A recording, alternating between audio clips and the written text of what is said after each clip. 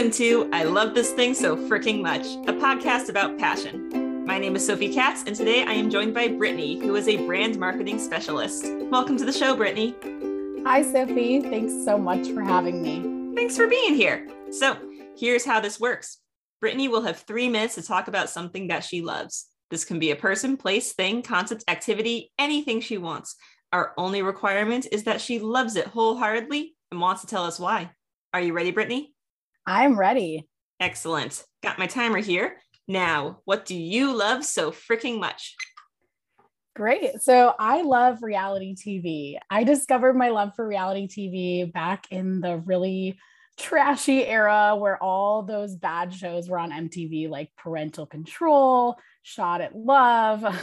But there are also some really great ones like The Hills, Laguna Beach, The Real World. But yeah, I was probably back in middle school and I would go into my basement and turn on Nickelodeon and then go to MTV and like hover my hand over the previous button just in case my mom would come down. So yeah, reality TV has evolved since then, but so has my love for it.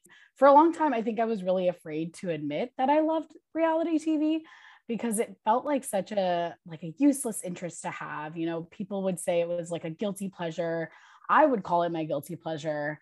But then I kind of had this moment, this epiphany where I was like, why is it okay if men are allowed to love football? Why can't I love The Bachelor? And like, why does my love for reality TV make me any less smart or professional? And I actually think that my love for reality TV has helped me learn so much about different people and different life experiences. And I've developed a lot of compassion and a lot of empathy for different types of people through my love for reality TV. So in contrast, I think that it actually has made me a lot smarter rather than, the stereotype that reality TV is just mindless. So yeah, I think I kind of came to this embracing of my love for reality TV, and it was no longer my guilty pleasure. And it was something that I was really embracing and something I was really proud of. And one of the things that helped me kind of embrace that was one of the characters on one of my favorite shows, reality shows, Vanderpump Rules, Stassi Schroeder. She had written a book called Next Level Basic. And it was all about embracing, what people would call stereotypically feminine basic interests. And I devoured that book, and that became so meaningful to me. So one of the things that was always a dream of mine was owning like a cute white fluffy dog. And I think I was kind of embarrassed of doing that because it was, again, another feminine interest of mine. But through the pandemic and through reading that book, I realized, I can really do anything I put my mind to. And if this is something I really love, why not do it? So I did end up getting my white fluffy dog. Her name is Stassi, named after Stassi Schroeder, who helped me really embrace my love for reality TV and embrace my basic. That's awesome. Thank you for telling us about reality TV today. Of course. I have so much love for it. So it's so easy for me to talk about, really. You made a distinction early in your talk between bad reality TV shows and good reality TV shows. So I have to ask, what makes a good show versus a bad show?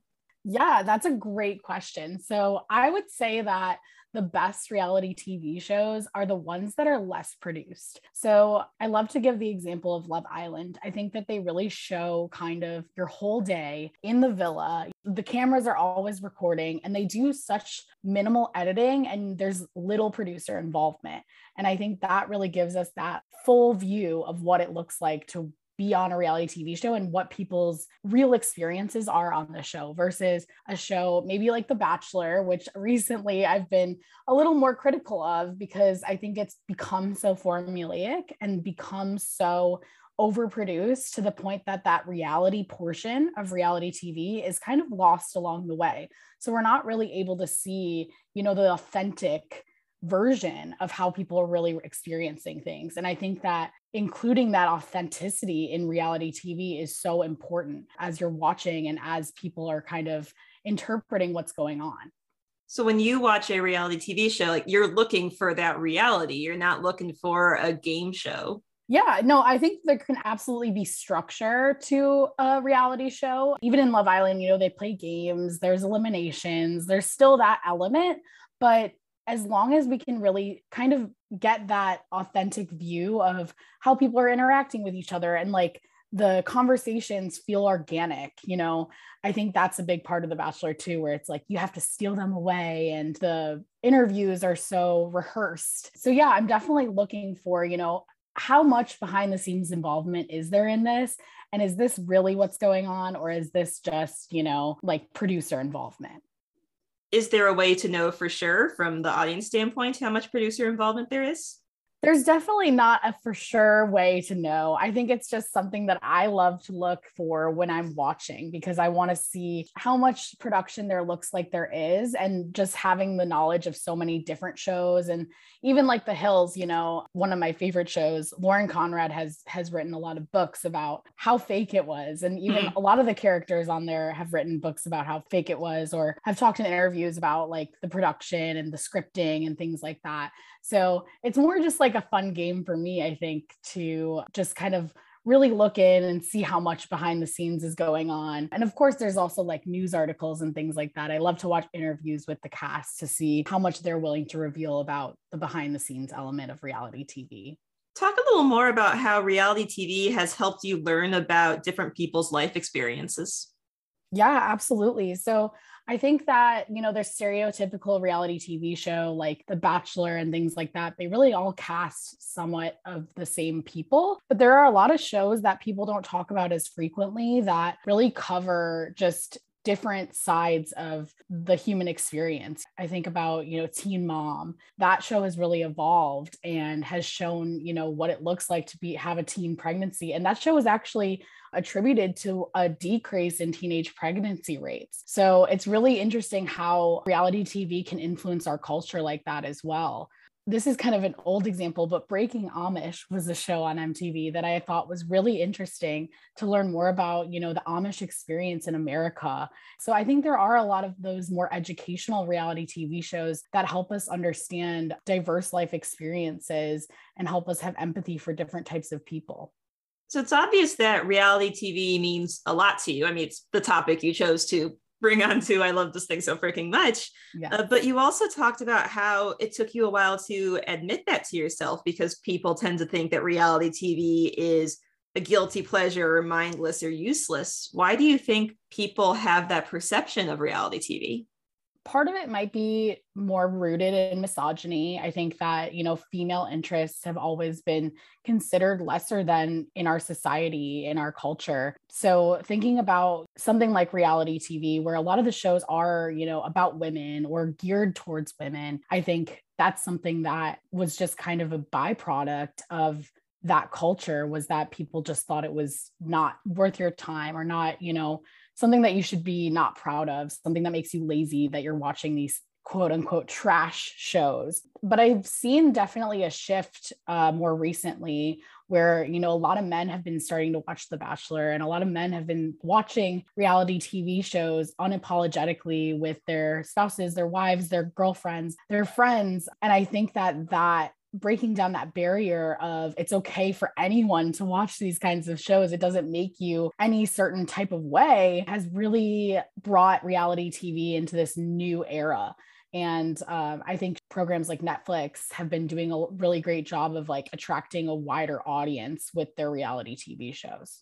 I like how you drew a connection between, if it's okay for anyone to watch football, why isn't it okay for anyone to watch reality TV?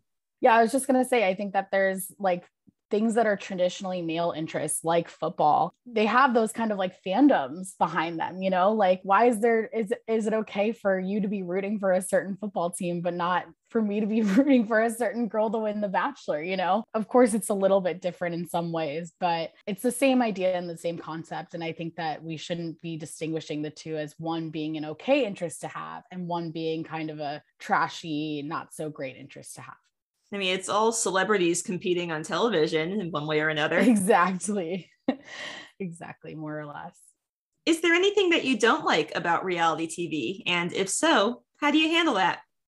Probably one of the things that I don't like is the way that people are treated online following their stints on reality TV. I've seen a lot of people's lives get kind of destroyed by reality TV. I think a good example is this woman, Jessica from Love is Blind. She didn't have a great time on the show. She obviously had a lot of problems that she was working through, but the way that the audience responded to her on social media, I just think people forget that these are real people and these are real lives. And I think that's one of the downfalls of reality TV is, not realizing that these people have lives outside of the show, and your opinion on their really brief stint, you're only watching an hour, a few episodes, so a couple of hours of their lives. And we only have that little peek. And while we want it to be as real as possible, we don't know what people are going through that isn't shown on the show. I guess I would urge people, if you are watching reality TV, to come from it from a place of empathy and from a place of understanding that people have different life experiences and people are in different stages of their lives. And just because, they might have done something on the show that you might not have liked, that doesn't give you the permission to go onto their social media and start a negative comment thread about those people. They're real people, they're real lives. And I think that's something that, as a lover of reality TV, I've really tried to do the opposite. Like I see someone going through something on a show, I'll reach out to them, I'll DM them on Instagram. And a lot of reality TV stars are willing to respond to you. And I think it means a lot to hear positive feedback when they're in a world of such negative feedback on social media. Brittany, thank you so much for telling us about something you love today. Thank you for having me. I had such a fun time. Excellent. And thank you, our listeners, for tuning in today. If you would like to learn more about reality TV or our guest, Brittany, you can find her social media information in the episode description. And don't forget to use the hashtag #LoveThisThingCast to tell us about the things you love. I Love This Thing So Fricking Much is a production of Through the Window Media. This episode was directed and edited by Sophie A. Katz. You can find us at Through the Window on Twitter, Facebook, Instagram, or Tumblr. That is THROU the Window at all those social media sites. Be good to yourself, be kind to each other, and you'll hear from us again soon.